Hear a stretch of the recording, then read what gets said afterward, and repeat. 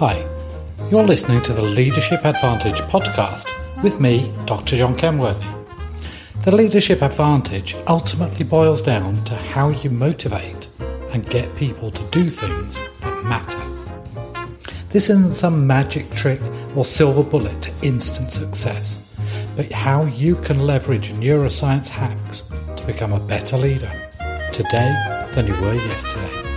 The Leadership Advantage. It's why some leaders thrive whilst others struggle.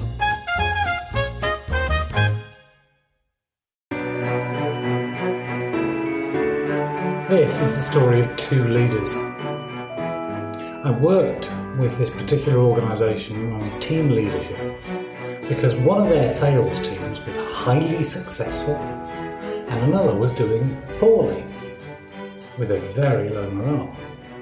The organisation wanted me to find out what was working in the high performance team and fix the low performing team. Then to design and run a training program for all the other sales teams to be as good as the high performing team. So Anne was the leader of the high performing team. She'd joined the company 5 years previously as a sales rep. She was good at her job and always exceeded her targets. She was promoted to team leader within 3 years and had infused her enthusiasm, determination and will to her team. Her team members were happy, hard-working and also successful, most exceeding targets. Joe was the leader of the low-performing team. He'd similarly joined the company 5 years previously, though as a sales team leader. Joe's team were, by contrast, unhappy and unsuccessful in achieving targets. And this had been the case for all 5 years. The team members had changed frequently over this time. Only one member remained from the original team that Joe took over. Anne was enthusiastic when we spoke about her success, saying, "It's great to have such a wonderful team. I enjoy working with them and we're doing well." She went on, "My boss is great, really believes in me and lets me run things the way I want. I like that and I try to treat everyone in the team the same way." When they are down about something, maybe their kid is in trouble or sick, I let them take time out if they need to, so long as the work gets done sometime. It doesn't have to be 9 to 5. I trust them to make up the time, and they do, and more. Joe, he was belligerent when we spoke. "I've tried everything possible to make these people work harder and make target. They're always moaning that their kid's sick or they have to visit the doctor, always skiving off, taking toilet breaks, going for coffee. If I turn my back for 1 instant, they're gone." When prompted, Joe continues, "My boss is pretty useless, only ever comes round at the end of the month to tell me off for not making target. To be honest, I'm fed up. I don't think I'll ever get this team to perform and the stress is making me sick." There are, of course, several things here we could expand on, but what was clearly apparent was that Anne's boss believed in her, and she in turn believed in her team and their abilities, that she could trust them and that they would deliver. Joe's boss didn't appear to be that concerned for Joe and didn't help Joe in turn. Joe then trusted his staff to skive and believed that she would never get the team to perform. When someone else, particularly someone in authority over you, a leader, a parent, a boss, a teacher, believes in you and your abilities, it helps you to believe in yourself and your team. What you believe on the inside becomes manifest on the outside. This is usually the attitude that you portray and the way you communicate.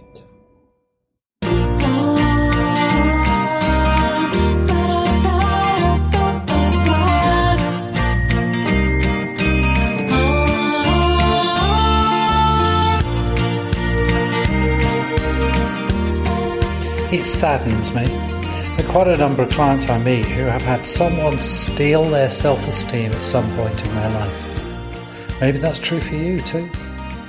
Be it a parent, a lousy teacher, or a bullying superior. The good news for many is that it has helped them to turn victimhood into victory, making sure that they never do that to someone else. But not everyone has someone who will help build them up. And unsurprisingly, those who, like Joe, tend to believe the worst of everyone were themselves robbed of their self-esteem earlier in their life and career. The great news, though, is that you can turn it around by appreciating your own value, your own core strengths, and choose to edify yourself. And the quickest, the most effective way to build yourself up is remarkably simple. Believe in someone else today. That's right. In order to build yourself up, become established in the core you, your core strengths, and stand for what you want in life, is to believe in someone else, to improve your performance and their performance. Believe in someone else today. And if by some chance you are wishing that your parents, teachers, boss, etc. showed their belief in you, or even vaguely tempted to go, if only, go forth right now, find someone that you care about and say the following: I believe in you. You can achieve anything that you want to achieve. I believe in you. You can achieve anything you want to achieve. Be greatly blessed.